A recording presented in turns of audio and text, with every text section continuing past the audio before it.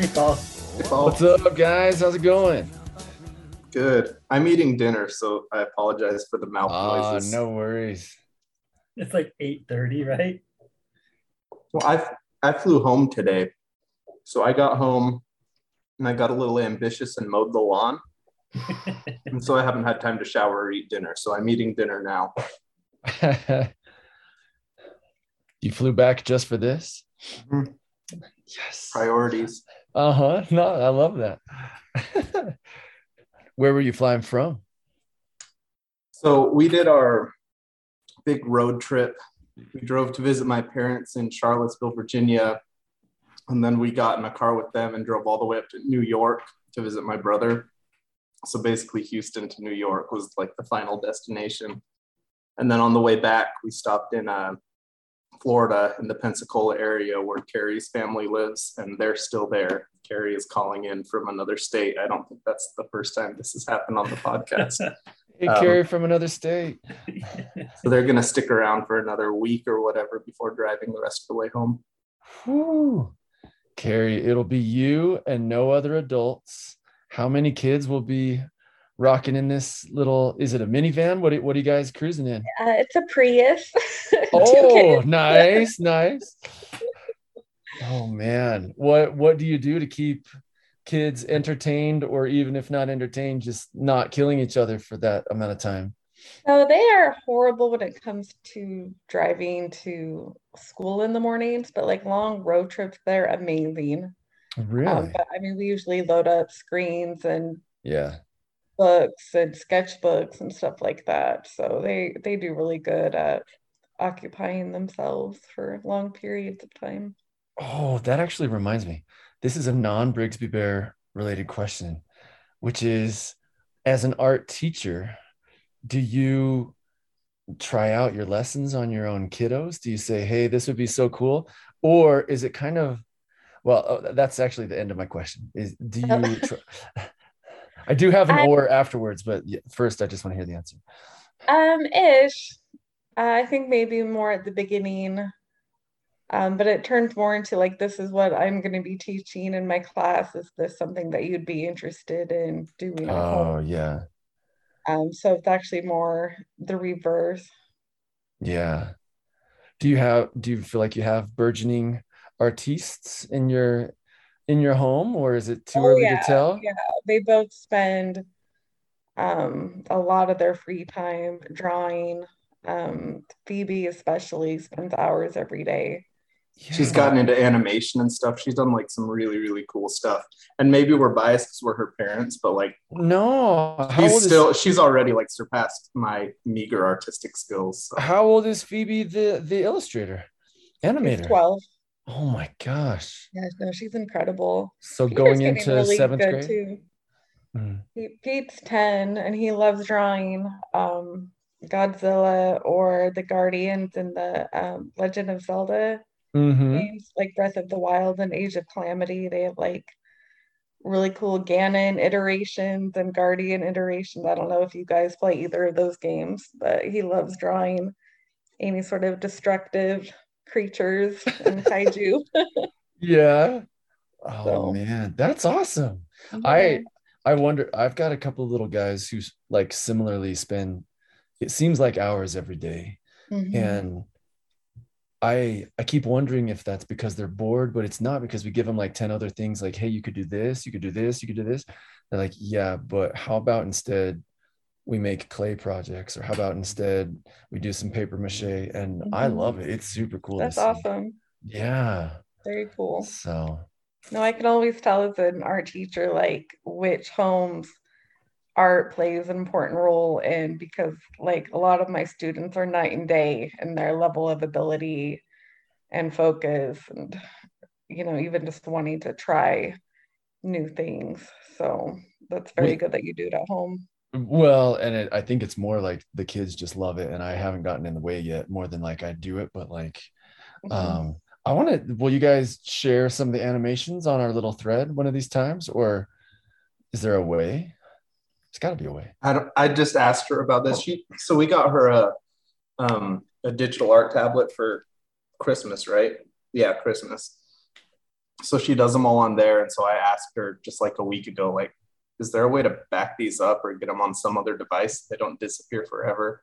And she Yeah. said, yeah, but we haven't done it yet. So Okay. we need to figure that out. Yeah, guys, I want to see. These are a couple years old, but some of her claymation is on my Instagram page too. Awesome. So you can see There's them some- on there.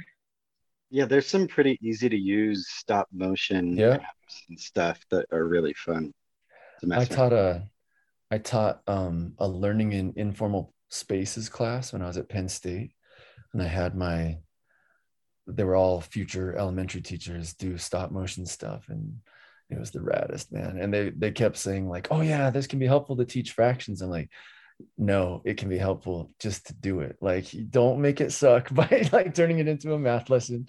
Just do art, because they do the same thing to music and dance, and everything is like, oh yeah, this could support. I'm like, no, it should be its own thing and just be awesome. So, all right. And Chad, you Yep. are a mustachioed man. Yeah. Look at that thing. I shaved my cheeks. Yes. We have to wear masks at work again. And like the masks would like stick through the neck and Yeah. the cheek. And I'm like, I'm wearing a mustache. But then I'm going to grow my beard out. So my mustache is a lot longer than the beard. Mhm. It's a strategy. Wow. I'm digging it, man. It looks good. Thanks. Sean's beard's looking sweet too, man. And Rachel's in California. She might jump on, but she's camping, so she probably won't. But yeah, this is a perfect time to start off. Like day one, Rachel's gone, like shaved to my mustache. Yeah, it's a bold move. So do you have the house to yourself, Chad? Yeah, Me too. We're both living the bachelor life. that's right. Oh man. I didn't even like I was gonna like binge. I was gonna start Stranger Things and I got there and I'm like, do I really want to watch this? And I decided that I didn't. And so I didn't watch anything. This season's so good. Is it? Okay. I just saw like everyone's face on the banner, you know, like on the ad when you open up Netflix. I'm like, oh, I know. I need to. This, It's like, this season, you don't have to if you don't want to, but this season is quite good.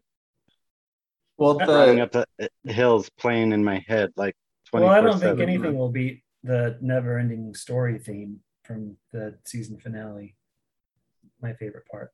of the this is a whole- very different Yeah, use different of music. Yeah.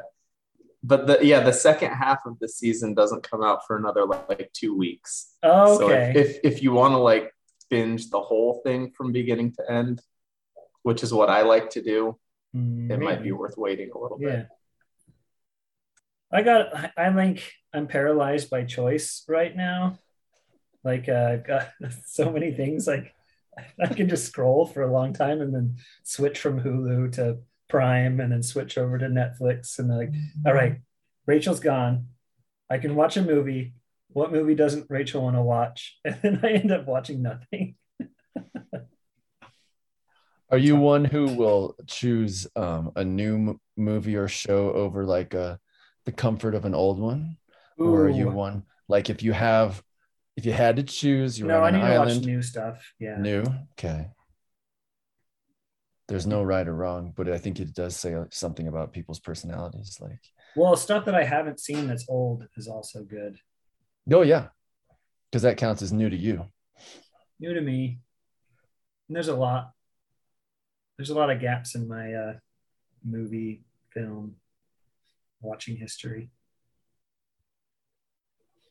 Oh man, I like every time Paul's on, it starts out with like Paul asking questions. about, Sorry, no, we about can talk- teaching. No, it's so good. No, this is good. We can talk about the movie, which I am also No, excited. this is a feature. I think I just crave human interaction. where And Paul starts out right out the gate, just like asking question after question. Sorry. It's so good.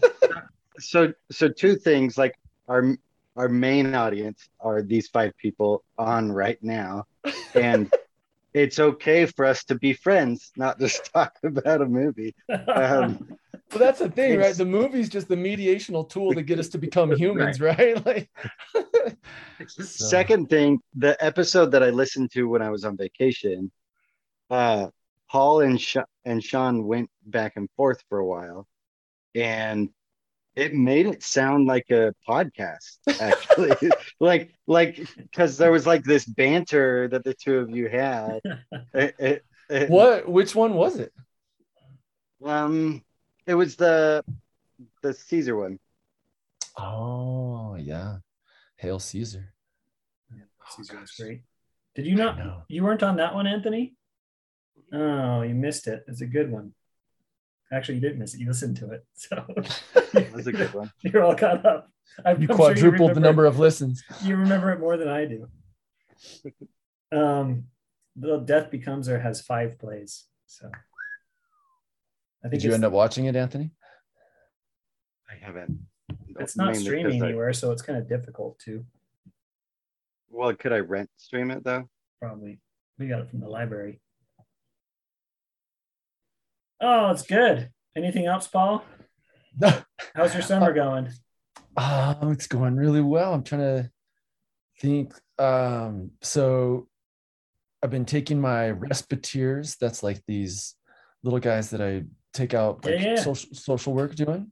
Mm-hmm. I've been doing stuff with them during the daylight hours, and it's been really interesting to see these little guys who a bunch of them are on the autism spectrum.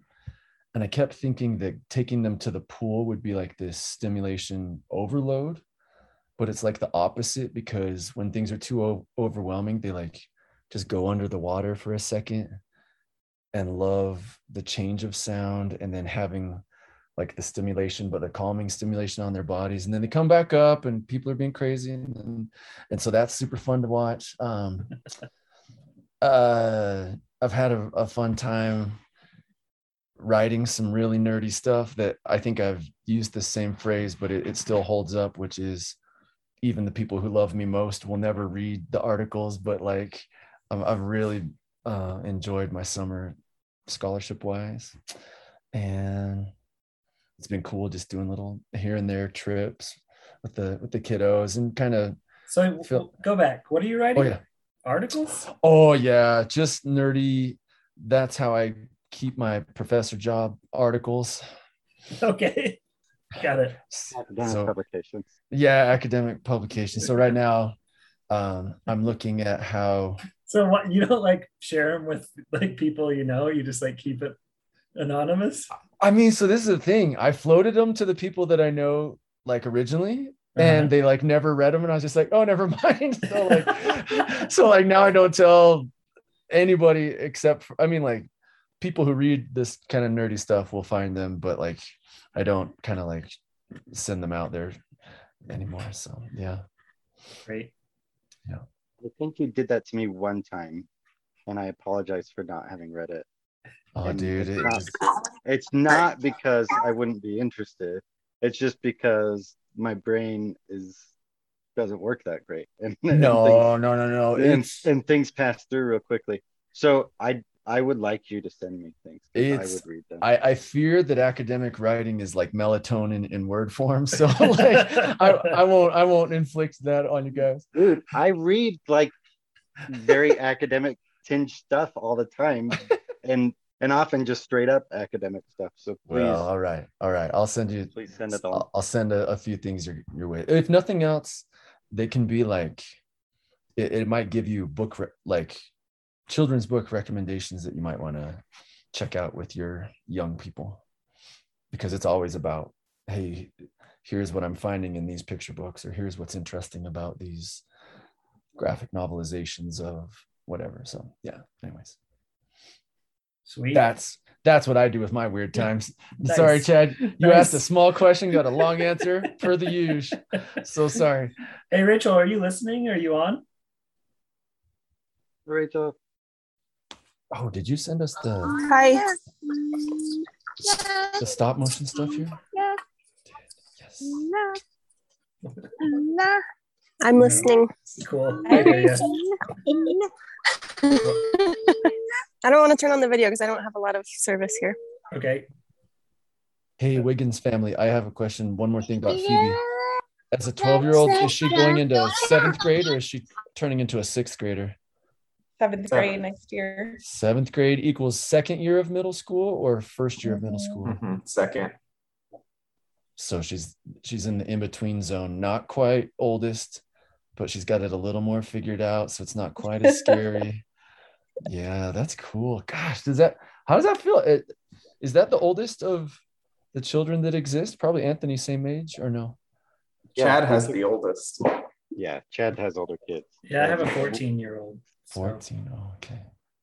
Zoe got 4 shots at the doctor today. He's going to middle school because she got like the scheduled 3, and then she qualified for like a COVID booster. It didn't long enough, so she got 4 shots all at once, and she was not too excited. Oh, I mean, she's ready for middle school. I have one other question, guys. Yep, let's go. It's quite probable, if not, I think, did we all graduate from high school in the same year? We had to have, right? Yeah. Okay. Well, that's what I was going to ask. Are 20-year reunions happening, and or will you participate? Yes and no. Exactly. Mine's up in Brigham City on the week after the 4th, the Saturday after the 4th. Yeah. And I'm not going to be up there, so no. Valedictorians probably have to show up though, huh? I think homecoming queens, but not valedictorians. Yeah, I don't think I'll be going either. You're not going back to Winslow? No. My parents moved down to Tucson about the same time we moved to Pennsylvania. So it's actually been a long time since I've been where I actually grew up. It's kind of weird. Oh, I'm not going to be up in Utah over the 4th anymore. It's going to be the 3rd week of July. So I'll get with you guys and coordinate. So we can see Thor, Love and Thunder together. Yep. Just not opening weekend.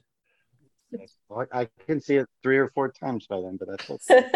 Probably be up there like on the 15th or 16th and then spend that week up in Utah. I'm not sure when we're heading up or when we're around there. So yeah, I'll coordinate. We'll meet up. We'll have a heart-to-heart, shed some tears. Paul and I do, so we really do. The toxic masculinity is on pretty low when we get together. It's like breaking down a lot of traditional norms as far as that's concerned. Yeah, but it's going to be, I'll probably, I want to do, who was it? I want to do another freshman year, The Escape from Q Hall. I'm going to do one with some more girls. It was Angie, Lindsay Havocan, Sarah Scott, and Wendy, I think. I think I was going to have those 4 on. So I think it's a good time, a 20-year from 2002 to 2022 catch up for them. I might do someone else too. Maybe have a, I don't know, a Fetch Rasmussen or Cody on there. Yes. That'd be fun to hear from those guys. I know. Tyler hang out with us. Is Cody in Utah? I'm pretty sure Tyler's in Utah. Cody's up in Oregon, I think. Yeah, this is Texas Self Connection, and then I'm done. And I just want to hear about why Sean chose this movie. But so Cody married the sister of a person who went to Mozambique with us. And so I got to meet all of his in-laws like before they were his in-laws, and then it was super cool when I found out like a year later that he was engaged to Jackie Donkin's little sister. So not Jackie Donkin's. Jackie Donkin's, yep. So the world is small, the Mormon world is smaller, and it's still kind of cool like when they're the little connections or whatever. So yeah, Dan Clark's gonna come swimming at my house on Sunday. Does he not live in Alaska? No, he went to school in Alaska, but him and his wife have been in Las Vegas for years. He's got 5 kids, I think. One of his kids passed doing with us like a SIDS, like in the middle of the night. It was very tragic and sad. But I think he had 6 and has 5. Is that right, Rachel?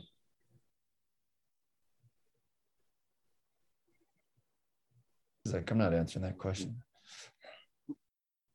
Oh man. But his family's way cool, and they've got kids similar ages. So yeah, super nice. Oh man. He's still a bodybuilder.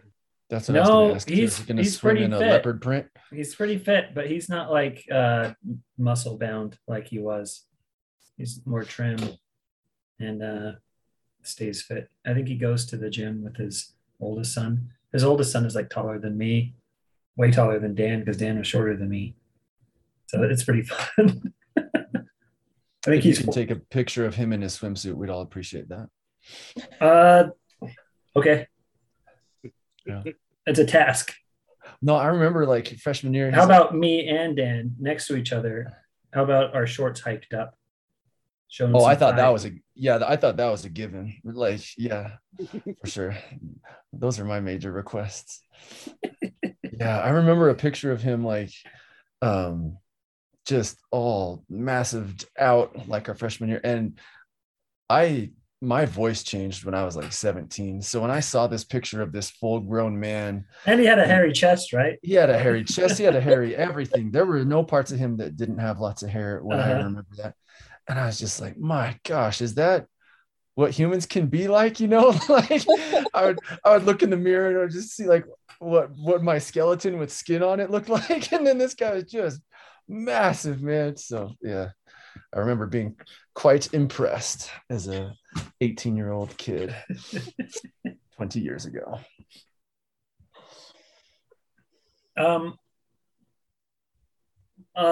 Before we get into Brigsby Bear, I'm going to do my Letterboxd reviews for you guys. This is what I've been watching since we met. So on the airplane, I finished Matrix Resurrections. 5 stars. Loved it. Was the dialogue confusing and didn't make much sense? Yes. Did I love it and cry? Also, yes. Have you guys seen it? It's great. I think it's on Prime. I recommend it. Oh man. Oh, that's the newest 4th. That's the one that came out in 2021. And that's only directed by one of the Wachowskis instead of okay. I don't know anything about it. I just saw it on the airplane and decided to watch. Okay. Text me after. Okay. It's co-written with Lana, I believe, and 2 really cool novelists. David Mitchell and Alexander Hemon are a couple of really cool novelists, and they co-wrote this screenplay. I mean, I can see why people have complaints about it, but I didn't have any complaints.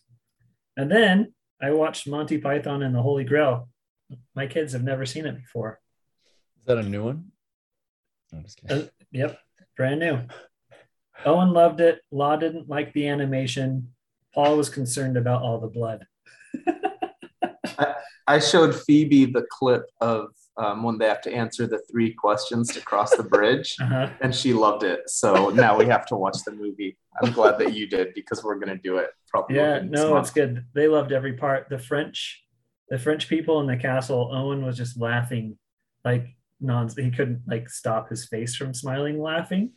He just loved every part. And then we watched A Murder Is Announced from 2005. That's an Agatha Christie one. I said it was good, and the murder was the one I least suspected. Lawrence was scared at night because of it. That's it. Only 3 movies since we last and Brigsby. Anybody else see anything good? You guys go to the movie theaters? Saw Lightyear with the kids yesterday morning. Yeah? And I liked it. Though Pixar movies aren't really made for kids anymore. I guessed what was going to happen. Okay. You saw it coming? I was like, I think I know what this is. Nice message though. That's fun. We're thinking about taking my kids and their cousins, so a whole bunch of kids when we go up to Brigham City, to either that one, I don't know, a theater movie experience. It's a little bit cheaper in Utah. Anybody else go to a movie theater? Sean, you still on like a movie theater pass program? No, that expired a while ago. But we do have one of Carrie's friends gave us a gift card to a movie theater. And so I'm sure it was meant so that we could like go on a date together, but I've just kind of been using it. So I haven't gone for like probably a month, but I'm thinking about going this week while I'm on my own. Yeah, Rachel was going to be gone to go camping, and then she was going to go up to San Jose afterwards. But Rachel's mom has COVID, and then Rachel has like a doctor appointment on Monday, so she's just going to come back on Friday. So I work 4 10s, so I'm not home until like 6 anyways, and then I wake up at like 5 o'clock in the morning. So being at home alone like doesn't give me like the time to go out to the movie theater like it would over the weekend, which is fine. But I was planning on going to the movie theater over the weekend. Change of plans. That's fine. Dan Clark's coming over. All right. And Anybody else? I saw the new Alex Garland movie, Men. I don't necessarily recommend it. It's wild. But Jessica Buckley is probably the greatest actress working right now. Is it more horror or suspense or thriller? It's like surreal horror, I guess, is what I would call it. Yeah, I'm not into it. Not like Is that Carrie. is that the Ex Machina guy? Yeah. I like reading the Wikipedia synopsis of horror movies. That's as far I as didn't find it particularly scary. The ultimate scene is new heights of like wildness as far as body horror is concerned, like what happens. But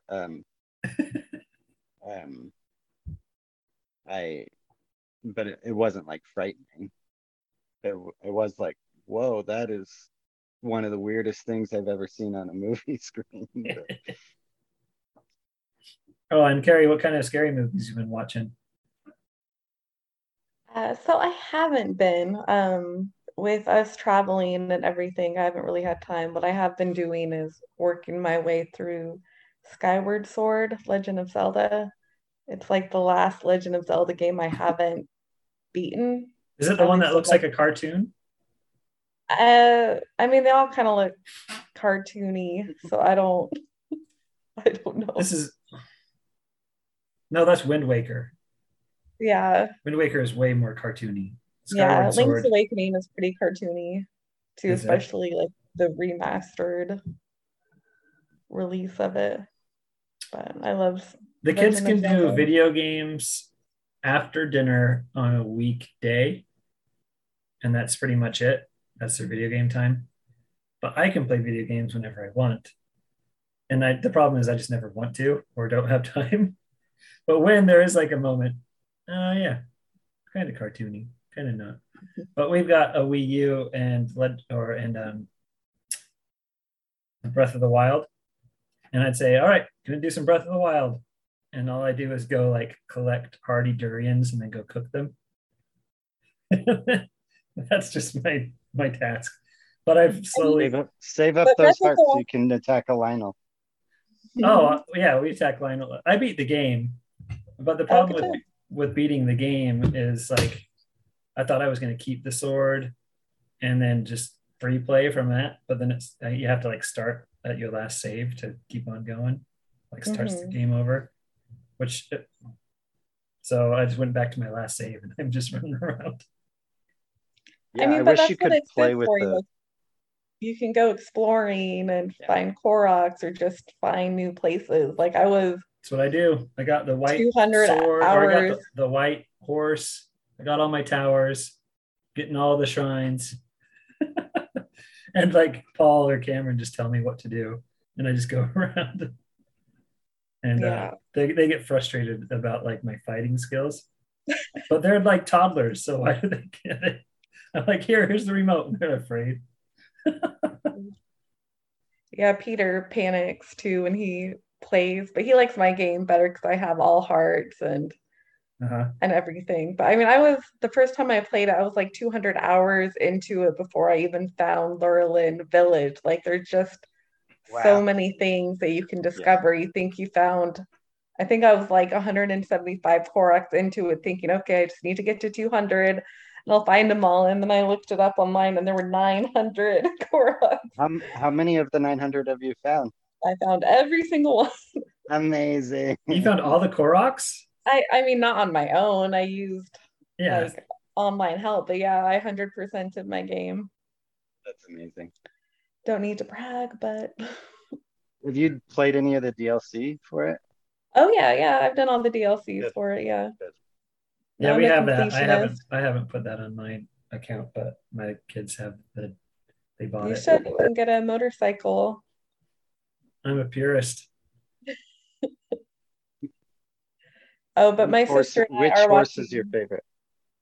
My Sorry, horse? what? Which horse out of the ones you can find is your favorite? I have a white horse with like the Zelda armor on there. Yeah, that's Zelda's horse, right? Okay. Yeah, I like that horse. What about the giant horse? I really like the giant horse. Rachel texted me and said, "Hey, bring or text me when we're done watching the trailer and I'll jump on." She's conserving battery. All right. Anybody else have anything? Anthony or Sean, you want to dig into your hobbies or what you've been doing? I sent a section of like a scene from my novel off to a journal that I'm hoping publishes it. It's actually a really weird, cool journal. It doesn't actually have any affiliation with what I'm about to say, but it's called Taco Bell Quarterly. And they're like making fun of like all the other like major literary magazines, and they just sort of make nihilist jokes about like the end of the world and stuff, and are like, we're all gonna die anyway, so we might as well write stories and live moss. And If Moss, I love it. and so I sent in a section, and like their only requirements are that like you like shoehorn Taco Bell into it some way. And so like I have like some leftover Taco Bell like in the refrigerator of this scene that I wrote, and like fire sauce packets collecting in the dairy tray and stuff. And so I sent off this scene. I hope they publish it. I thought I was pretty proud of it, so we'll see what happens. So is it a piece of like a novel that's in progress, or is it? Yeah. I haven't Okay. finished the novel yet. How far along are you? Or do you know? Is it just going until it's done? Yeah, I mean, it's going until it's done. Previously, I didn't have a sense of that like at all. And I really couldn't even imagine ever actually finishing a novel. But since my life has changed over the last year and I'm medicated and stuff, I really feel like I'll have a draft probably by the end of this year, at the latest a year from now. I think I have no idea how many words I've actually written, but the words that are like very polished and all collected, I have like 30,000 words, and then I have a bunch more that hasn't been like all put together. Cool. Very cool. I'm not going to write anything. I was thinking that at one point I was going to write a screenplay of a noir that my kids could act in. And I've got some scenes in mind that I want to play out. And I wanted to make a full-length movie, like a feature with Henry and Owen and me as actors. but I'll probably just do a scene, make it Just short. have to Google how do you make a movie? Thank you. And then check out some like screenwriting books and stuff from the library. It'd be good. Oh, it's not that. Yeah, that's true. No. I just don't want to sit down and write is the thing. So I'll probably just like go out and make it without having a screenplay. It'd be fun though. Sean, what about you? Or Peter Wiggins? Wait, first, before we move on from your movie, do you guys know the YouTuber Joel Haver?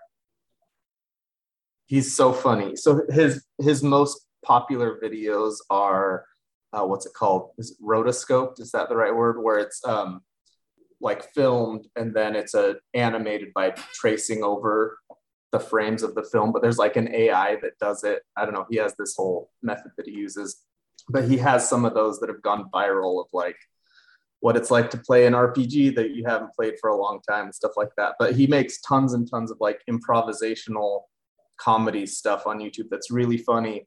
But for the past couple of years, for the Academy Awards, he like tries to get as many people as he can to not watch the Academy Awards and instead make a full-length movie in the time that the Academy Awards is playing. So instead of like feeding into this movie system, like just make a whole bunch of like amateur art, like get people involved in creativity and stuff. So I think that you should do that next year and maybe you'll win a Joel Haver Academy Award. All right, I'm gonna do it. It's gonna be awesome. And you should look at his YouTube channel too, because it's really funny. Yeah, my inspiration was a movie on YouTube called A Spy Movie. It's just this person, Stephanie Coing, and the main actor guy. I think I might. Brian Jordan. Yeah, Brian Jordan Alvarez, right? Uh-huh. I follow his YouTube stuff a lot too. It's really funny, but I've never watched the full-length movie because it's a full-length movie on YouTube. I recommend it. I watched it on the TV as a movie and I loved it. So it's just like friends getting together and making like cheesy effects, and it's just great. Paul, you gonna make a movie? Probably not, but I am really excited to look at these little Instagram stop motion ones because I have my oldest son is really into that right now. We just got the oh gosh, I think it's by Aardman, the guys who make the Wallace and Gromit movies. They like made a pretty cool book about like how to do stop motion, and he's been eating that up. So it's been really fun to kind of like just show him like the first ones where Gertie was this dinosaur and they did it with chalk, and then the next versions of what you can do just pushing a little clay ball around. So probably not gonna make a full length, but I might make a 12-second with my son. So that'll be my contribution to the world. Oh, I love it. All right, we're getting into it. Why? Are you ready, Sean? I'm ready. I've been ready for 40 minutes now. All right, what was the movie? Why'd you pick it? All right, the movie is Brigsby Bear. The first time this movie kind of came on my radar was my brother played in a band with a guy who's into creating film and stuff in Utah. So I'm friends with him on Facebook, and he posted something about Kyle Mooney's making a movie in Utah, and we're looking for, I don't know. So is this Andrew's friend? Yeah, this is Andrew's friend, Jared Gay. Is it the same one that they did like the astronaut experience? Yeah. Oh gosh, what was that called? Oh. I don't remember, but it was great. It was great. But yeah, so he posted something on Facebook looking for extras or people to work on the crew. I don't remember what it was, but so I was like, oh cool, Kyle Mooney's making a movie, and I just kind of forgot about it. And then the movie got made, and on Reddit I kept I'm just gonna go get something really quick. I'll be right back, okay? Rachel, hi. Rachel, you're on hi. mute. I'm so sorry. Whoops. That was great. So yeah, I kept seeing people talking about it on on Reddit, and I didn't know what it was. I didn't make the connection, but I saw several people saying that Brigsby Bear was like their favorite movie of the year, and nobody had heard of it or seen it. And then when I made the connection that it was that movie, I was like, oh, okay, I'll watch it. And I did, and it was great. And I don't remember the timeline because this would have been like 5 years ago or whatever when the movie came out, but I made Carrie watch it. Like I watched it by myself, and then I watched it like a week later so I could show it to Carrie. And then my brother was visiting us this past Christmas, so I watched it again to show him. And now I just watched it yesterday, so I've seen it 4 times now. And those posts I was seeing on Reddit, it was so much like just people who loved this movie no one had heard of, and all they wanted to do was like make sure other people knew it existed and had the chance to see it. And I kind of feel like it's one of those movies for me too. I just want everyone to watch it. Yeah, great. So that's it. Love it. Let's watch the trailer. Share screen. Share sound. Share. Click on this thing.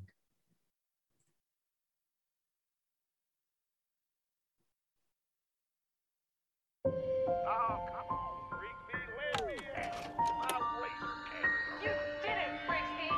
Remember, just rapidly decaying organic material. Goodbye. There are other people out there, just like us, right? Look at the Grazerbugs, James. They're out there every night. The difference is, we have dreams and imaginations to help us escape. And no one can take that away from you.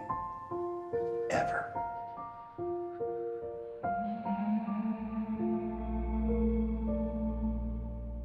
There's something I need to tell you.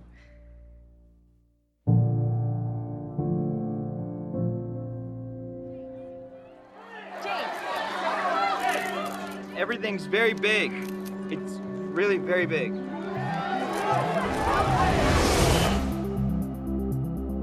The reason you're here, the reason I'm here, is all just to help you. Everyone says they're trying to help me, but nobody can find me the new episode of Brigsby. There wasn't a new episode this week. This is about moving on with the rest of your life. Try to imagine a hero. Just be normal, all right? Hi, I'm James. I really like your clothes. He's not on the bad side. He's on the good side. Yes! You, Brigsby Bear, our keeper of the light. Have you ever been with a girl? And you really want to do this with me? Yeah, man, I mean, there's not a lot of stuff like this out there. You're my friend. Okay, 1, 2,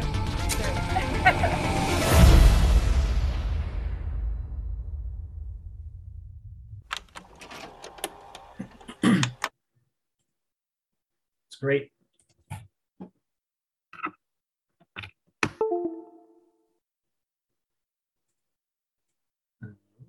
Why did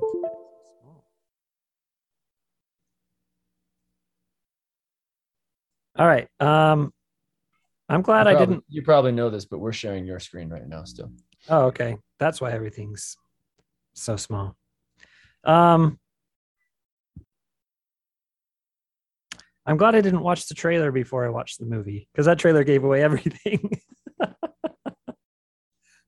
I went into it cold, and I'm so glad, because it was I mean, I would have been fine to watch the trailer too, but it was a good experience. All right, Sean, walk us through the synopsis. Okay, I'll try to keep it short. So, and I guess if anyone actually is ever listening to this, there will be spoilers. So go watch the movie and then come back and pick it up here. The best thing about it, if there is like a random person in some country that finds this and listens to it, we've dropped no hints and there is no contact page. And they can't I guess they could leave a review on like a Spotify or something, right? I don't know. They can't contact me though. That's hilarious. If you're out there, try to contact Chad so we can see if it's possible. Okay, so anyway, the movie starts with James, played by Kyle Mooney, who's living in a bunker with his mom and dad, Ted and April, is that right? Played by Mark Hamill and Jane Addams. And they're in this underground bunker in what seems to be a post-apocalyptic world. And there's like just weird traditions that they do. They shake hands, and it's just really bizarre. And they kind of just drop you into this world. So the first 15 minutes, you're really not sure what's going on, what's on the outside. And Kyle Mooney, or James in the movie, he's supposed to be like 25 years old. And he's obsessed with this TV show called Brigsby Bear, which is like very, very heavily based on like old 80s and early 90s, like VHS kind of horrible kids shows. Brigsby, the character, is kind of based on Teddy Ruxpin. But yeah, it's very, very true to that aesthetic. Yeah, you put the cassette tape in the back of his head and his mouth moves. Mm-hmm. Very fun. And it has like the super cheesy visual effects and like the tape warble and all that kind of stuff. So he eventually what happens is the cops come and basically take him into the real world. He doesn't know what's going on. He finds out that he was abducted as a baby, and he goes to live with his real family, his real parents. And it's kind of this weird transition for him because he didn't necessarily like see his old parents as the villains that they kind of were. So the movie is about his transition into the real world, struggling specifically with not having Brigsby Bear, which is the thing that he does. He's a huge fan of, finding out that he's literally the only person that's ever seen these videos. So the way that he ends up kind of coping with it is by continuing the story of Brigsby Bear, making a movie, making friends along the way, getting his family involved and things like that. So that's kind of the very broad plot is, I guess it's like the main themes, I would say, are kind of this nostalgia for this old stuff and the use of like creativity and opening up and accepting people for who they are to like get over trauma and to embrace new situations that you're put into. So it's very like emotionally grounded, even though it's a comedy film mostly. I think it's really funny anyway. It's a feel good for sure. Yeah. It's a feel good. They definitely gave it a sweet ending. Yeah. Yeah. Who sent that text about like finding water activities? The mom just wants to, or land activities to balance it out. Yeah, and like James feels like his parents aren't the bad guy. His captor parents, Mark Hamill, and I think the audience kind of is conflicted about that too. Like, oh, they were good. Like Greg Kinnear's like, did they touch you? And he's like, yeah. And we're like, oh no. And then like this, and then he shook his hand. Good job on your math studies today, son, or something like that. It happened a lot. It happened a lot. Oh, fun. So you said how you found it, and then you're sharing it with the world. And now this podcast has a broad audience, so this is now going to reach so many people too. And I guess kind of stepping further back in time, like the reason I knew who Kyle Mooney was because of his YouTube channel, Good Neighbor Stuff. If you guys haven't seen those, like it's worth going and watching every single one. But it was him and what's his name? Blake Bennett? I think Beck Bennett. Beck yeah. Bennett. Yeah. That so he was in this movie too, and the third guy was Nick. What's Nick's last name? Nicholas Rutherford. So Beck he was Bennett was the detective. And Nick Rutherford was the guy who he sees in the store that's like totally messed up and tries to take a selfie with him and stuff. Oh, he's a fan, yeah. And then the director, Dave McCary, I didn't know this until yesterday, but he was also part of Good Neighbors. He was behind the camera though. He was doing like the filming and editing and might have helped with the writing. And so the director, and Kyle Mooney knew each other since like fourth grade. And the writer Kevin Costello moved to their town in San Diego in 7th grade and then moved away and reconnected. So it's like 3 of them were literally like thinking about making a movie like this since elementary school or middle school. And this kind of is like a realization of that, which I think is really cool. And they get like Greg Kinnear and Claire Danes. And Mark Hamill. Mark Hamill, yeah. Yeah. Andy Samberg. It's kind of surprising with this tiny little movie like this. Every time you see a new character, it's like a legitimate actor that you've heard of before. Mm-hmm. Love it. Rachel, you want to go first so you don't like lose your battery? And also I'm going to go out and turn off my pool water. So I'll be right back. Rachel, go ahead. So a couple of weeks ago, or maybe just last week, I was looking at movies to Rachel, you might have to use do the just phone. the audio because it's like coming through. It kind of sounds like the Matrix. Okay. Like when he Okay, is drinks that the any silver better? stuff. Yeah, that's better. Okay. Yeah, I was looking up Claire Danes movies. So there was something she was in that I wanted to see, and I was interested in this Brigsby Bear, but I was like, oh, I'll never watch that. And then Sean picked it, and I was like, oh, that's great, because I had forgotten what movie Sean picked, and Chad told me. And it turned out to be really great. Like the first 5-10 minutes, I was like, I don't think I'm gonna be able to watch this. I was ready to leave. And then it's one of like the better movies that I've seen, because it kind of is really unexpected, and then has a lot of charm to it. Like the main character is just very charming, because he never really takes anything seriously except for Brigsby Bear. He doesn't care about anything else. As in, like, I mean, he cares about things, but he is not fazed. Yeah, they could have went a lot of different ways with like him trying to make friends and trying to please other people. And like he was just like friends with everyone, but he was always just talking about Brigsby, because that's the only thing. And like the only awkward part was the party, but even that was like tame compared to what it could have done, especially like knowing that it's an SNL actor and Andy Samberg can put in some really like make it extreme, like Palm Springs and other like Andy Samberg stuff. So it was like tame. It doesn't even need to be a PG-13. Could have been a PG. Really. Mm-hmm. Thank you. I like that very much. Run out of there. But it did have to be mansplaining. But it did have to be PG-13 because they kept saying my favorite, or one of my favorite, where it's also going to be dope as shit. Like, yeah. Like so good, dude.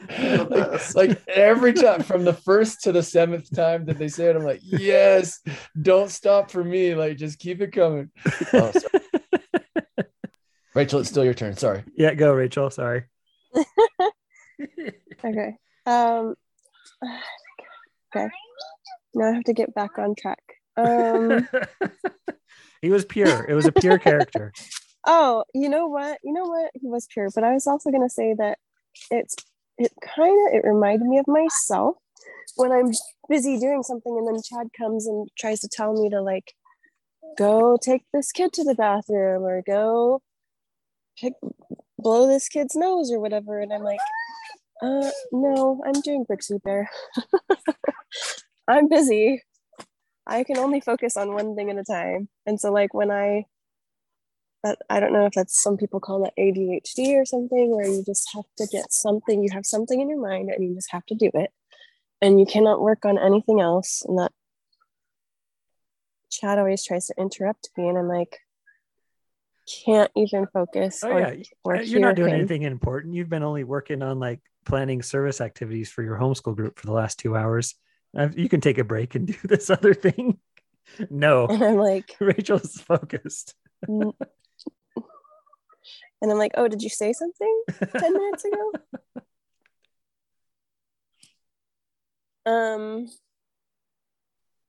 It was definitely a symptom Anyway. of ADHD. Not the only one. But So I don't know. I could say a few more things, but it was good. I liked all the different actors and actresses. I was very surprised by Mark Hamill. And everyone was pure, really, except I did not like Claire Danes' character because I kept thinking, is she really a therapist? Like, that is not how I would handle that situation. So you didn't like the writing for Claire Danes' character? No. I don't understand why she was trying to pull him out of the Brigsby Bear and tell him that it was like a bad thing, basically. Because that's not how you. Well, that was help really the someone only in a conflict, situation like that. though. Like everything else was smooth Where's the sailing, hatchet? and they had to do some type of conflict. And the conflict was him being institutionalized for a little bit, and then escaped, I guess. That and the bomb, but then like it's great because every time you think there's going to be a conflict, they're like, oh no, something's going to happen, and he gets arrested. He's like, oh, don't tackle me again, guys. I'll come quietly or whatever. And it's like, no big deal. Love it. Oh, the bomb. Remember how I had to walk out of the kitchen because I was so nervous that something bad was going to happen in the movie, and it had been so good. And I was like, no, we can't. Like someone could have has gotten to keep hurt. being Someone this could have cute. died. It was an indie movie, and it wasn't like there wasn't stakes. And I appreciate low stakes. And I just, right. And I didn't want the cuteness to end, and it didn't. It just didn't. kept being cute. So Yeah. that was very acceptable to me. I really enjoyed that. That's all. Cool. Thanks, Rachel. Thanks for joining in. Where's your video at? Let's see your campground. Oh, you're in the tent? You're on mute. I'm in the tent. But Want me to hop outside? Can you see the ocean from the tent? Yeah, let's see if it works for you guys. It's still sunny over there, huh? Sure is. Oh. Well, behind me is the ocean. No, it's very blurry. Can you switch the camera? Probably can't. No, you won't. You would not be able to see that. Sorry. It's in between the trees, very far away. Oh, man. But it's a very nice campground. Really fun. We have our 2 tents. What's the temperature? Ooh, it's kind of chilly today. Yesterday was very warm. Yesterday was so hot that I actually just fell asleep on top of my sleeping bag in the clothes that I was wearing. It was 102 here. Well, I'm glad to be here. All right. Thanks, Rachel. Who's next? Anybody want to go?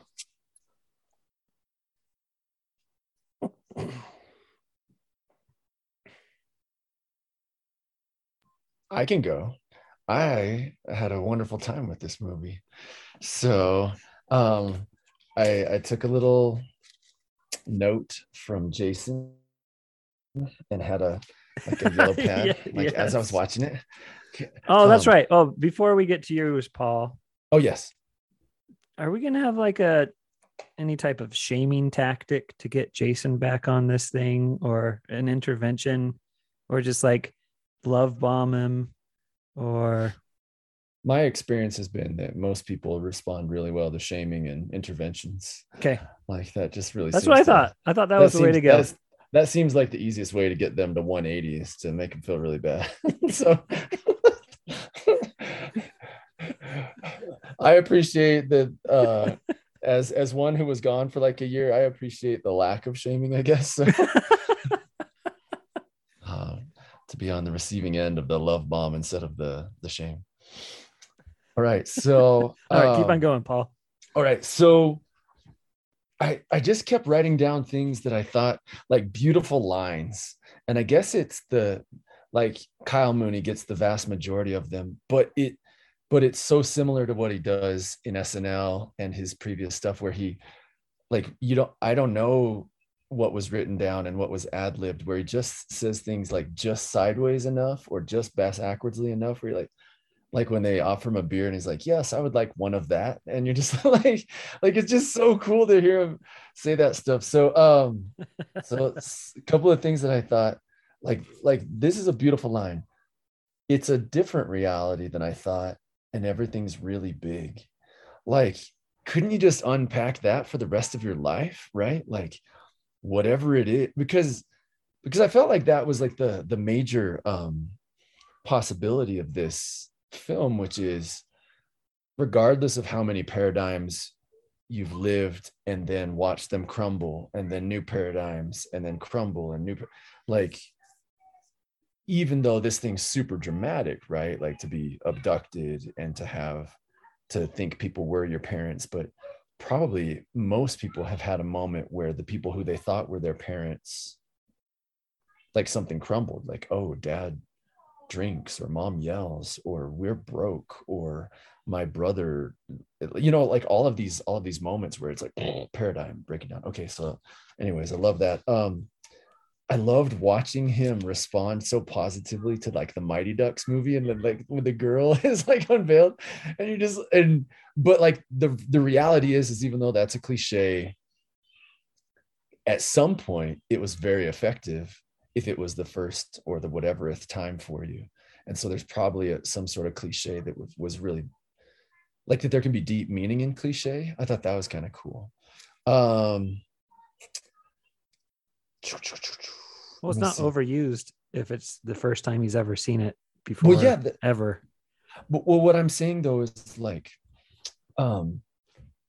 if you've seen a cinematic kiss where they keep doing 360s around the people at sunset, you're like, oh, okay, like I've seen that 100 times. But the first time you saw that, you're like, oh, like maybe that's how a kiss is gonna be, Mm-hmm. or so it goes. So, anyways, Spence was so awesome.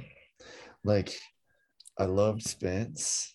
The Spence Also, you want to see in the world, man. Like everybody needs to be yeah. Spence, and everybody needs to have a Spence. Like, Well, that was the thing, is like just inherently cool, but then from the get-go looking out for somebody at a party and then like dissing the three tools who were like making fun of him. You're like, oh yeah, like, he's like, I don't know those guys either. Like, I love when he tries to bribe the Greg Kinnear like character, and he says, I'm not mad, I'm just a little more rich. Like, and he has like $1.37 or something, it's all folded up. He's like, I'm not mad, I'm just a little more rich. Like I love that. Like, it's so good.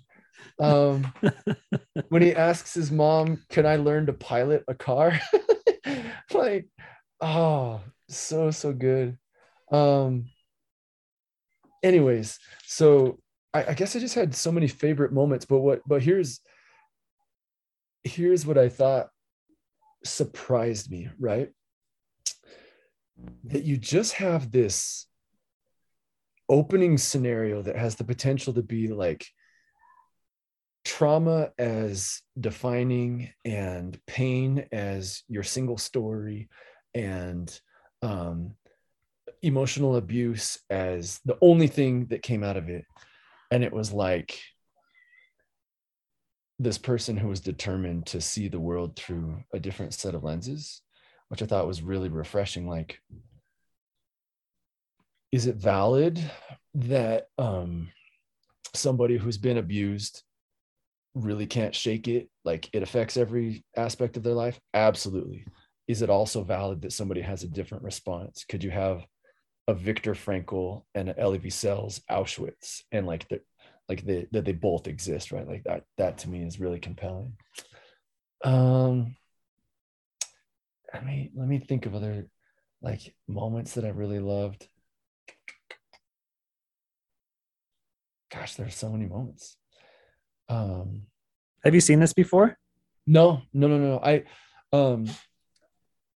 I had seen some Kyle Mooney stuff because I think one time Anthony was talking to me and he was saying like that absurdity would always be funnier than every other kind of thing that could happen.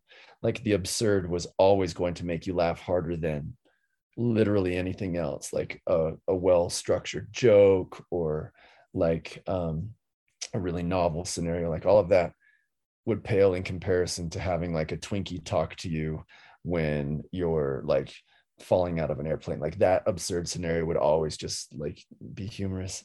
And so the little link that I sent you guys, I don't know if anybody watched it at all, but like mine came up as restricted on my phone. I don't know if it worked.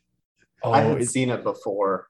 Yeah. Oh, well, I don't know if maybe the link was just broken. It uses the word beer, I guess, but like, I don't know. It's just, but it's just like Kyle Mooney and Beck. What's his last name? I don't. Bennett. Okay, like where they're just like the bad actors in a hey, I don't think you should smoke weed movie for kids or whatever, or like the bad actors in a hey, like it's not appropriate for somebody to touch you in your bathing suit area videos, you know. But then like that absurdity is just dialed up, and it just anyways. So I hope you guys get a chance to check that out. Jumping off of that, like I think that's kind of like the real tragedy of Kyle Mooney's career is like when he was doing his YouTube stuff. So he had his Good Neighbor Stuff channel, and then he had a channel that was just Kyle, that was just him, and they're both just showcasing his like complete random weird sense of humor.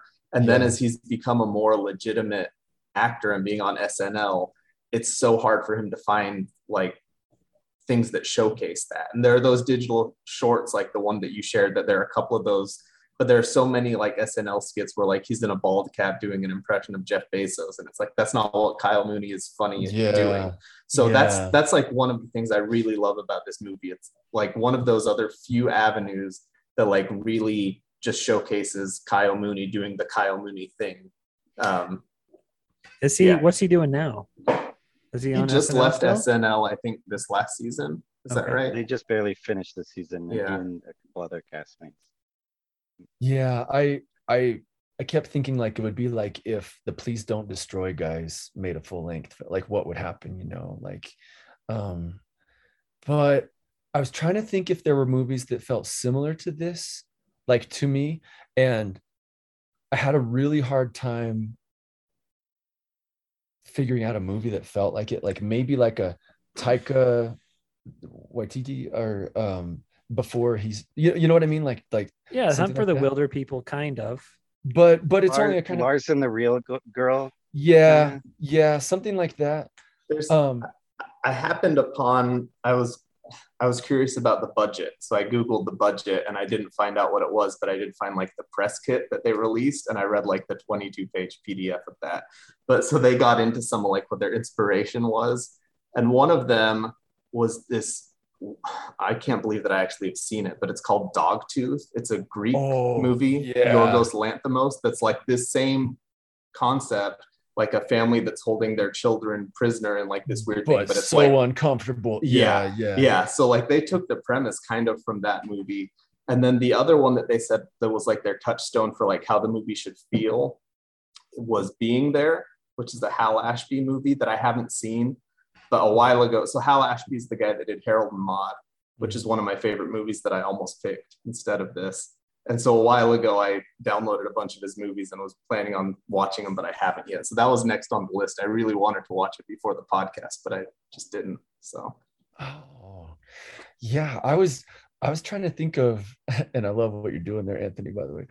I was trying to think of inspiration, and my last text to Self Connection, and then I'm excited to hear what Anthony and Carrie and Chad were thinking was, so a buddy and I, when we lived out in Pennsylvania, a buddy who was studying to be a lawyer said, "Hey, do you want to go see Radiohead with me?"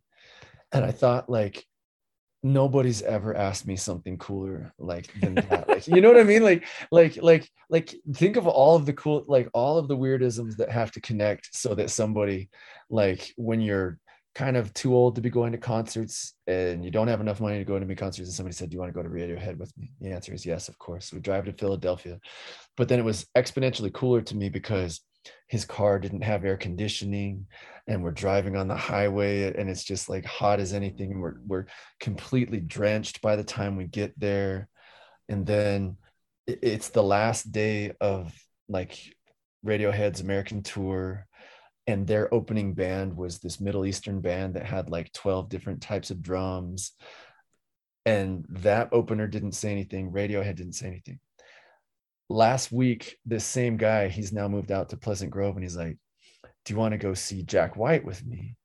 And I was like, yes, I do. But as we're driving over to see Jack White, I asked him, I was like, who is Jack White like of previous generations, you know? And we tried to figure out if he was kind of Neil Young, who just kept on doing weird stuff, or if he was kind of more like Randy Newman, who just kept doing whatever the heck he wanted.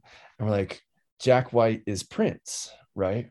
Where after Jack White dies, there will be 400 albums that will be released, but only after 2000, like 2500. Like, it's not even going to be like in the century when like he produced music. He's only going to do it like 4 centuries in the future, and it'll be the coolest thing ever. Anyways, how was the concert? Was it good?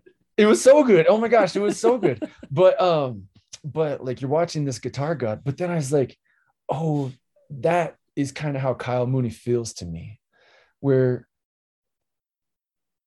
if I would probably be uncomfortable around him, like if I went to his apartment and I really saw 4,000 VHS tapes, all of which had been purchased at Goodwill, and that he really did know all of them, like I wouldn't know what to do with that kind of person. But I'll always be grateful that there's a Randy Newman and a Prince and a Jack White and a Kyle Mooney, where it's just like, I don't understand the world that they're coming from, but I'm always going to be grateful that like there is a world that exists where that kind of person can just thrive. And you know, in a hunter-gatherer time, maybe I don't know what happens to a Kyle Mooney.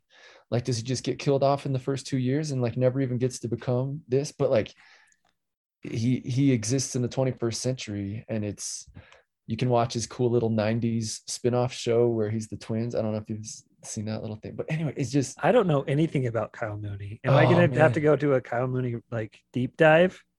I feel like it's 2 videos in, and then you'll be 100 videos in, because it'll be really hard to stop.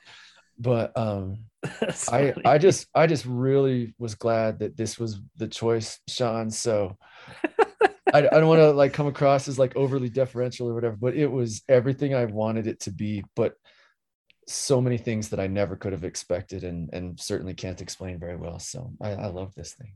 Who's next, Sean? Who's next month?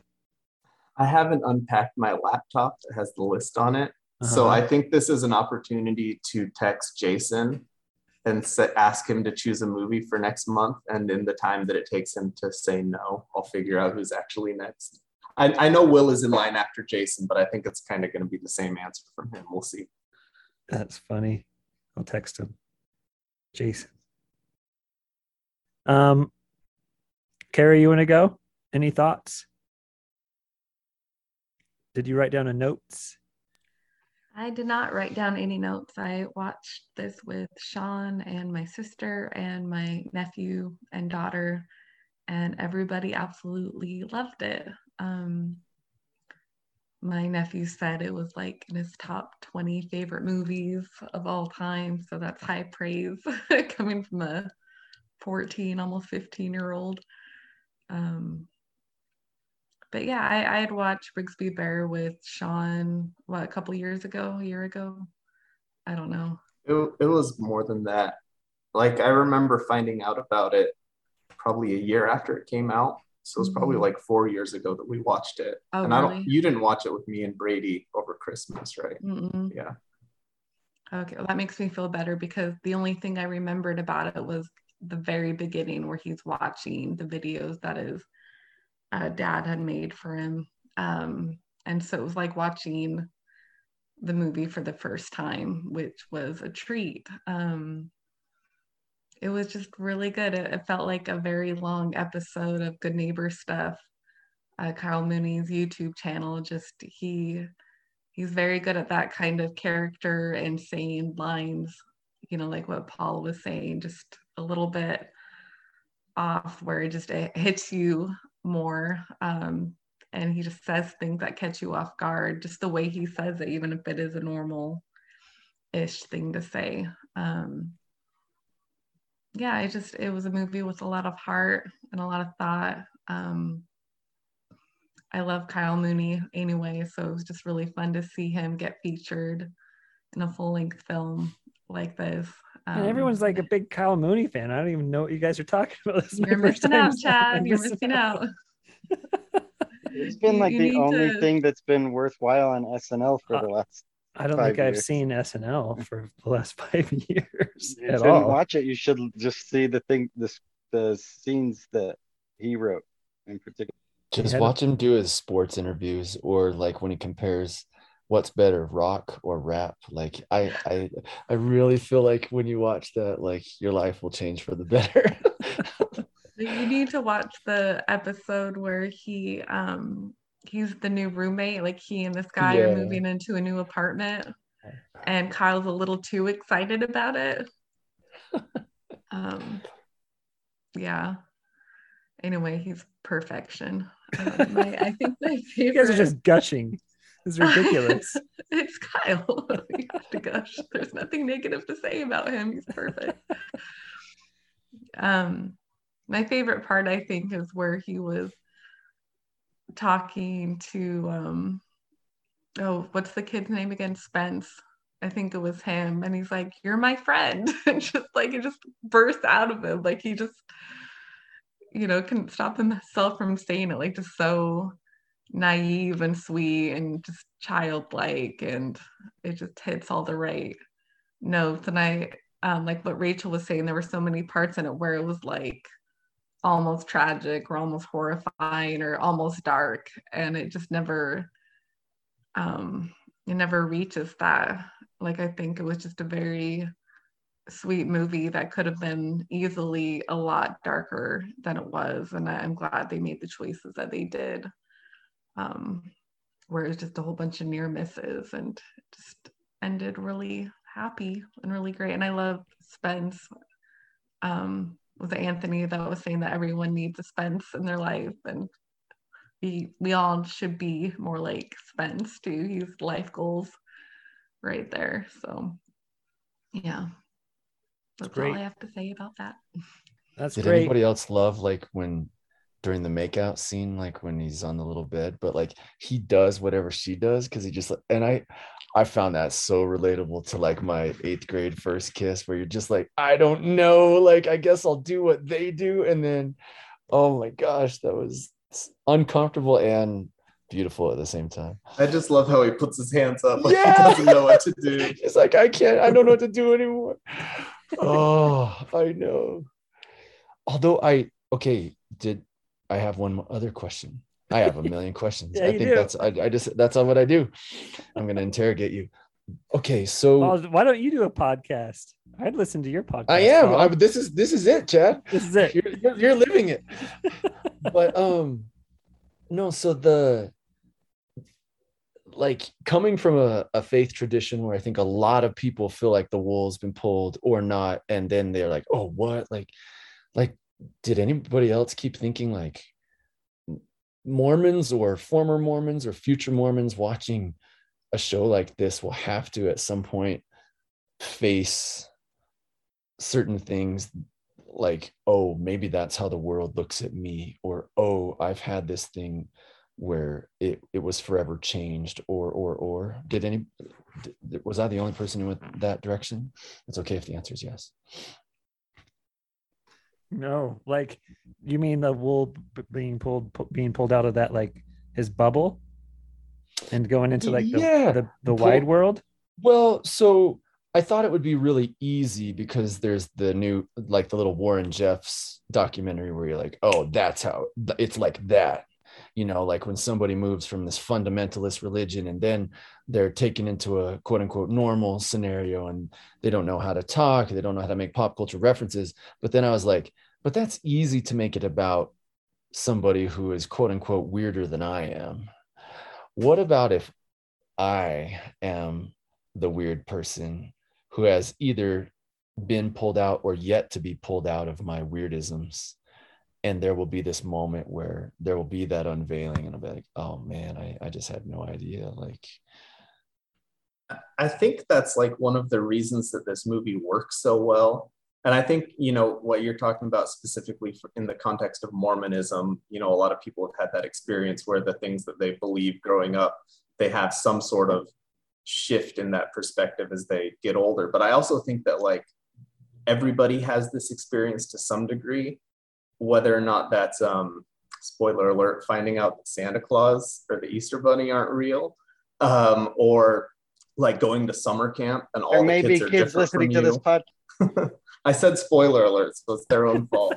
But, you know, even like these things that feel pretty small, you know, like I remember going from elementary school to junior high and just feeling like I'm in a completely different world and so out of place and being this awkward kid.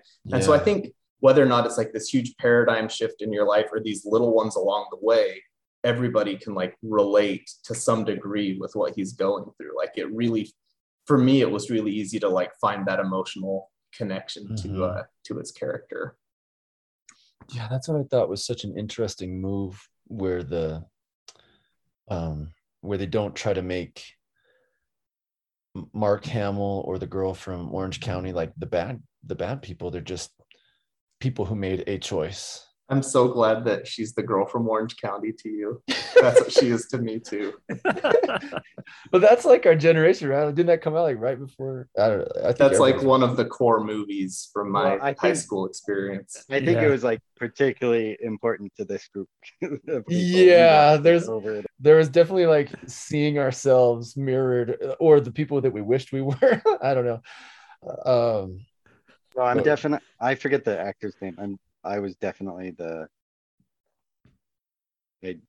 guy. He's one of my. I really Colin like him. I Hanks? shouldn't say he's. No, he's the main character. It's Jack just a Black? random scene. No, the guy with like the funky teeth. Oh yeah, as a comparative literature major. Mike White. Yeah, I think so. Maybe he's the best. He was the writer too. The guy that's like. Oh, at the party, who comes out at the party? Oh, no, Mike Kip. I'm Kip. Yeah. Okay. Yeah. So that's like the one line I have memorized from that movie. Is like, it's ostensibly about vampires, but it's actually about the reintegration of Germany or something. Like, just talking about his book and how he's a comparative literature major. I was like, oh, this is what I sound like. Oh man. Yeah, I thought it was such an interesting thing to like have this seemingly super far-fetched scenario be the access point for so many people, right? Like if you just see your parents making out on the couch or something, like you're like, oh, my world's changed, but like I don't know that you can necessarily like make a 90-minuter. But if this guy's been in this bunker and Luke Skywalker is his dad, then for whatever reason, like that element of fantasy, but that could be grounded in some sort of reality, has all these touch points for everybody else, which I think is really interesting. Love it. Sorry. No apologies. This is great. This is great stuff.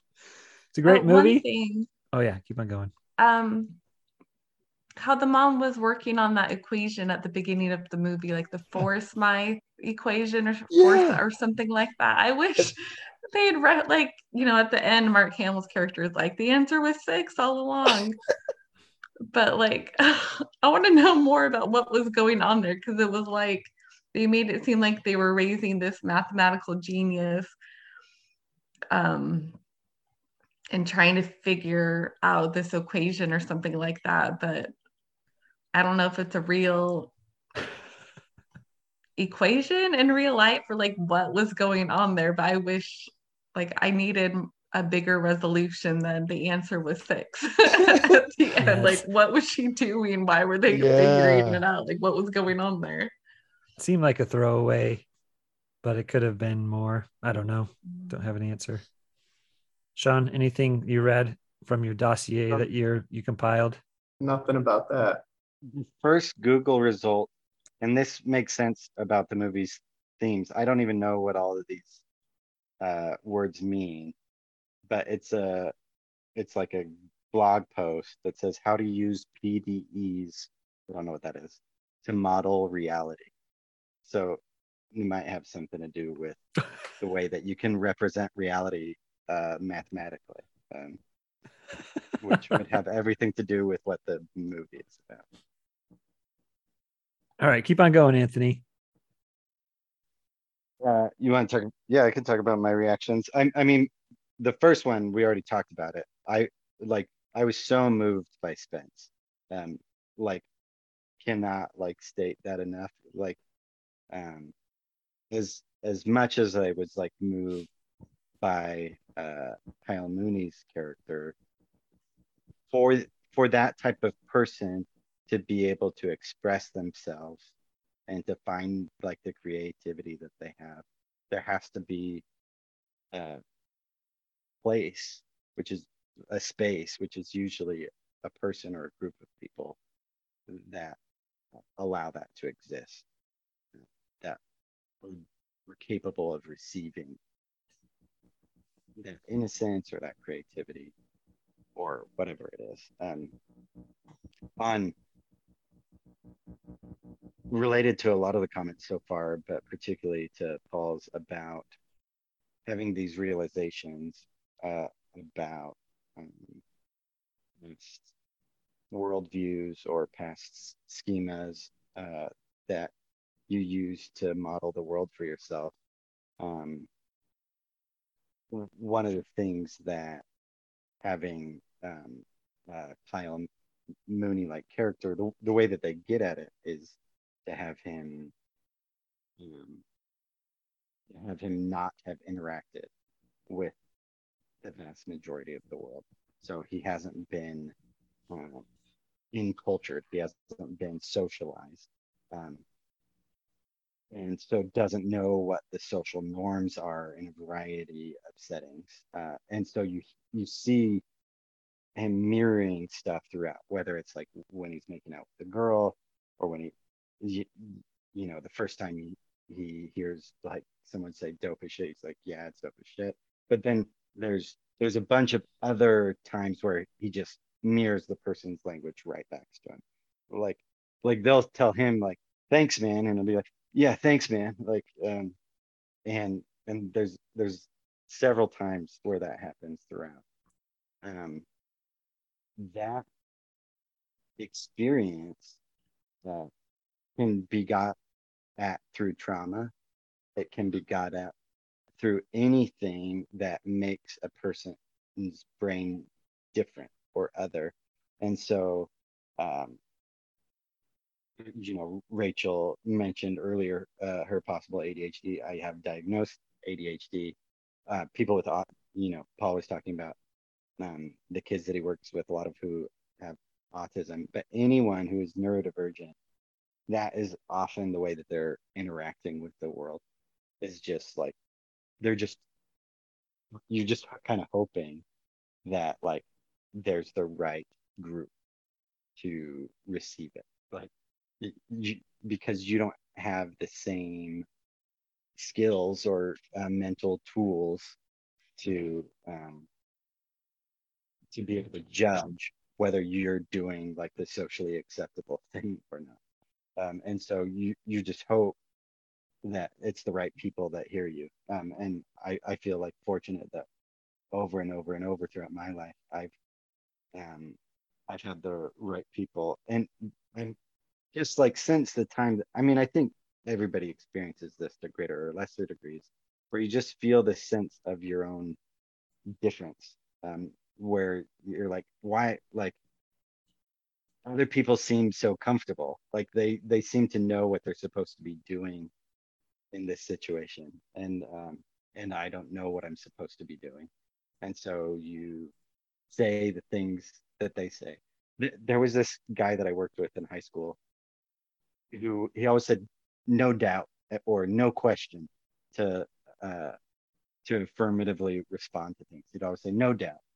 And I was like, oh man, that guy is so cool. I remember and so I remember trying to like fit that into conversations whenever I could.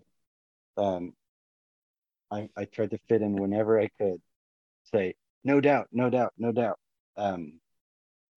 One of the we've been talking, my last comment is just that we have been talking about our love for Kyle Mooney. They can all hear you, man. I'll take my headphones off so you can hear them too.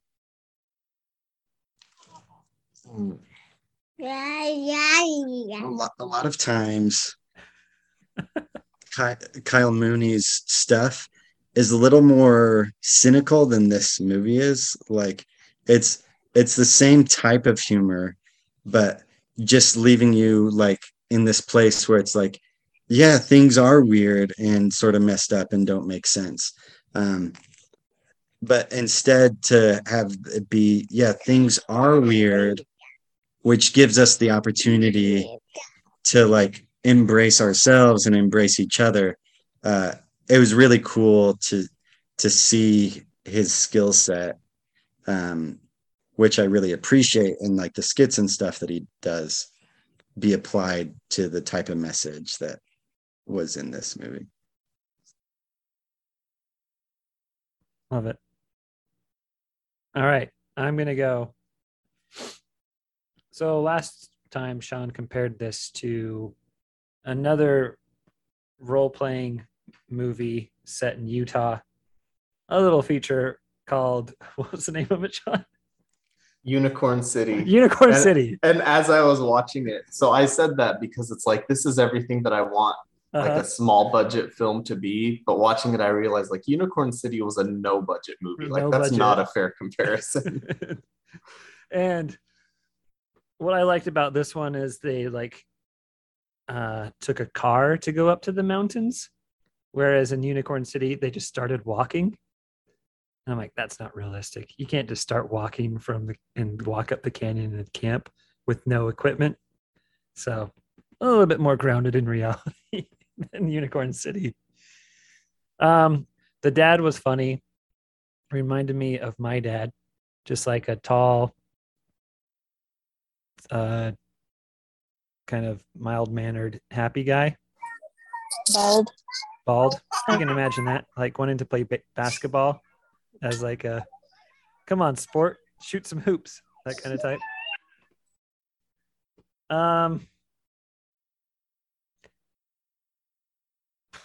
It was great. It was fun. And like it was feel good. I didn't like cry at any parts, and I didn't feel sad. It was just like kind of dreading because I didn't know it. It was my first time and I didn't know the story. So kind of like that dread is like, oh no, someone's going to get hurt or die with this explosion, because it could have easily gone that way. Oh no, he's going to get like, someone's going to open the door when they're making out, or she's going to like gossip to all the high schoolers or college kids or whatever age they were about like him, and like he's going to get like a rumor mill is going to go on about him, and he's going to like face that social embarrassment. But yeah, nothing like that happened. I loved all the side characters. Greg Kinnear doing Shakespeare, and then Kyle Mooney's like, that was awesome. It's like, how'd you learn how to do that? I love when Greg Kinnear plays like an not sure of himself creative. Like that's like my favorite type of character that he plays. Yep. It's fun. And Mark Hamill's voice, Brigsby Bear voice at the end, him like doing voiceover work, because you know how good of a voiceover actor he is, and he's just like kind of hamming it up, reading his Brigsby script. I love that part. Yeah, they kind of like could have involved the mom a little bit more, the fake mom and the real mom. I don't know. But the real mom, like in the few scenes that she actually had, like those were heartbreaking to me, like watching her be in pain at Home Depot or whatever when he's making like getting all his bomb materials, like she was like protective of this little person who really wasn't her little person. Like 25 years had gone by, you know, and like I thought she did some really cool nonverbal things that weren't really written into the script, but she was just like giving the audience a lot to work with. I thought. Yeah, it's great. It's fun.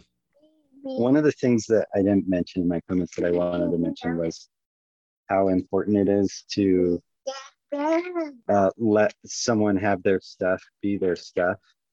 I mean, this is something that I think about a lot as an adoptive parent, former foster parent, but like you kind of like have to accept people for who they are and for where they are.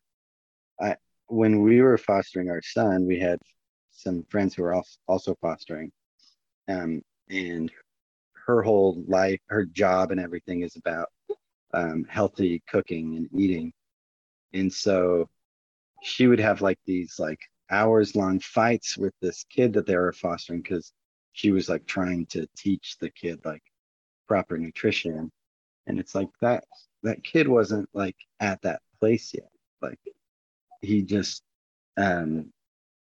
like get the kid the chicken nuggets and the juice and stuff for now, just to make sure that like they're getting some calories and nutrition and stuff, and like you can work toward maybe some other things. And so like with Kyle Mooney's character, like what you, yes, it represent like Brigsby represented like the parents' trauma, but to him it didn't represent trauma. To him it represented the one constant that he had in his life. And like you know, people come with the stuff that they come with. And so like it's such a like beautiful ending where they're able to see like I was so touched by that scene when Spence and then his sister like show the stuff that they had recorded so far to the parents, and they're like just so happy to see him, so happy. That's great. This when This Brigsby like disappears at the very end oh yeah, on the stage, is that like his imaginary friend is no longer needed, or I don't know. Thought that was an interesting choice. yep. So this is the 24th episode of Movie Club. So we've been doing this for 2 years, and that's pretty fun. That's So- crazy.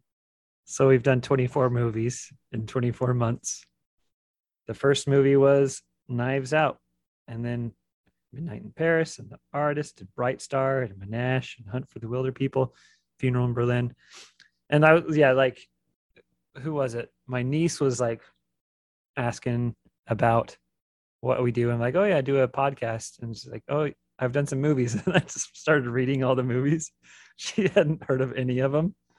So I just like, I think Movie Club's a fun time. And also watching the movie is like a fun thing during the month. And then it's like a communal thing where it's like, oh, we're all just going to watch the same thing and then talk about it. And then sometimes we talk more about it and sometimes we don't talk about it very much, but it's still fun. So good job, guys. Keep it up. Makes me happy. Dad, you're making me want to cry. It's really nice. That's what I was gonna say. I think Chad, I think you are a Spence. I think you meet people exactly where they are, and you can like easily code switch through different like social settings where you probably pick up on all the cues and you're like, oh, this is where one situates themselves politically or religiously or one's gender orientation or any of the like arbitrary like little boxes that we kind of put people in. You pick up on that, but then you're not like, and now I'm not talking to you anymore. It's like, oh, that's how this person is, and here I'm going to keep giving them the time of day. I That's think you are true, that but person. I also like cool people and I don't like not cool people. So I am pretty judgy. That has not been my experience with you. So I'm just like you're talking about like how many like more people you want to do Escape from Q Hall with. And it's like, to my ears, it sounds like you were friends with like every single that's what I person heard too. in our Most of the freshman people- ward. Like most of the people that you've said, like I've had to go look them up and be like, yeah, I never talked to them. And but when I listen to them, they sound really cool. What does that say? You know? And the analogy still holds because Spence was judgy. He knew that those guys at the party were total dicks. That's right. So that's right. I'm so glad that's how he described them to. Like, yeah. It's like, Yeah, I I'm don't not gonna bring homeless Kurt on. Although I should give homeless Kurt another chance. You know what? I've opened my heart to homeless Kurt. Never mind. I've bumped into him a couple times in the last couple of years, and I don't know what he was going through freshman year, but he's probably an okay dude. But I'm not opening my heart to anybody on the 6th floor. They are shut out from my heart. Jared Geddes, get out of here. Oh yeah, Jared Geddes. Chad, you can't name names. I'm naming Jared Geddes. He was the one who was really good at music. Is that right? Yeah. Like a piano player? He's a piano player. Yeah. There were a couple of really cool guys though. The two friends, I can't ever remember. I think one might have been Jason. They were like, one was really slender and one was not so slender. They were like best buds. Let's nail this down. Who are you talking about? I don't know. They were on the 6th floor and they would always come hang out on our floor because they're like, our floor sucks. And I was like, well, you must be cool then because you came to us. So you have the directory somewhere, don't you? Yeah, it's in a box over there. Anyways, I'm I looking think it up. I think you're a Spence, Chad. And probably the rest of you are too. I just don't know you as well, but like I think you're a Spence. Thanks, Paul. You betcha. Sean, it's 8:13. Probably, what is it, 10:13 there? 10:13. All right. Finish us off, Sean. What do we got? I have a couple things on my list. Yeah, go one through of your notes. them, yeah, stuff that I was reminded of from that press kit. But like Paul referenced that Kyle Mooney, and I think I don't remember if it was the other writer, the director, are obsessed with like collecting VHS tapes from thrift stores and stuff. And like the rarer, the better. And I hadn't really made that connection before that this is like their fantasy. Like they're obsessed with something that's like so rare that it's like something that some guy made in a garage rather than like, you know, a Disney movie or whatever. So this is like their ultimate like homage to outsider art, like to find this thing that was created for one individual person. And by the way, there's like 700 episodes of it. So I thought that was really cool. And then like a Star Wars or superhero person that everyone's into it. This is just like so niche and so like lo-fi, and it has math equations sprinkled in. Questionable moral lessons throughout. Like, only touch yourself twice a day. Curiosity is unnatural. Yeah. Curiosity is unnatural. So yeah, I did actually take notes while we watched this movie, and the only thing I wrote down was curiosity is an unnatural emotion. So there you go. And then the other thing that I read that I thought was so funny was just when they were putting together like the Brigsby Bear show within a show, like they had to create this universe. And so they were all in a room like hashing things out, and Kyle Mooney says something about that would have been great to see. Yeah, like so he says something about the King of the Whistles, and 4 people correct me. They're like, no, the King of the Whistles was named this, and like they all just bust up laughing because they realize they're so deep in this thing that like they've literally created the universe of Brigsby Bear. Yeah, all the lore is there. The King of the Whistles. So that's the last thing on my list. It's the most powerful whistle, except for when Tizzle's there. Oh yeah, and the twins that were played by the one person, and like he was in love with one of them, and then the other one he didn't care for at all in the movie. That was the best. You too, Nina. You too, Nina. Oh yeah, that was fun. Great. Jason didn't come back, so are we gonna uh hope for Jason's return in July, or are we gonna move on, Sean? Let's see if he answers tomorrow. And if he doesn't, then we can try Will, because I know he's next on the list. Okay. And then I forget who's after that, but it's, one of our active members of the movie club. So I think we'll be able to make it happen. Well, Jessica jumped on and gave me control, and she wishes everyone a good day. But also, what was the excuse? Her brother has the kids, so they're on a call. So she's on another Zoom call or something with her family. And it happened to be at the same time. It happens. But July, come into town. Sean, you going to come up to Utah in July too? Should, but I don't think I will. It looks like Will would really like the Unicorn City movie. Doesn't he do LARPing type? You got to listen to the episode. We didn't talk about the movie at all. All it was Chad asking Will questions about LARPing. Yeah, we didn't. Okay. The movie sucks, and Jason picked it because Will does LARPing. Yeah, and everyone agreed that the movie sucked. So we spent the whole time talking to Will about his adventures being a pirate. It's 2 miles away from where I live, and every day if I access the highway, Evermore, I think it's called. Yeah. They tried to sue Taylor Swift, I think. Anyways, I pass it with some regularity, and then when I go to the gas station, there will be the people who are dressing up but need a big honk or a Gatorade or whatever in between, making a chainmail or whatever. It's super interesting. Yeah. And I always hope that I'm going to see Will, and I never do. I know. Will's great. We love Will. Yeah, he's a cool kid. Anything else? Do you want to see the chaos of the actual campsite that we're hanging out at? Yes. Yeah, let's see it, Rachel. So this is where my cousins are. We're roasting s'mores. And there's the 2 tents. I think you can see those. I don't know. And then there's a dog somewhere over here. Do you guys see the dog? She's been hanging out with us. And there's a lot of kids. And it's really chaotic and super fun. And most of them are mine. Yep. That's right. 9 kids and 4 adults. Not bad. And a dog. And a dog.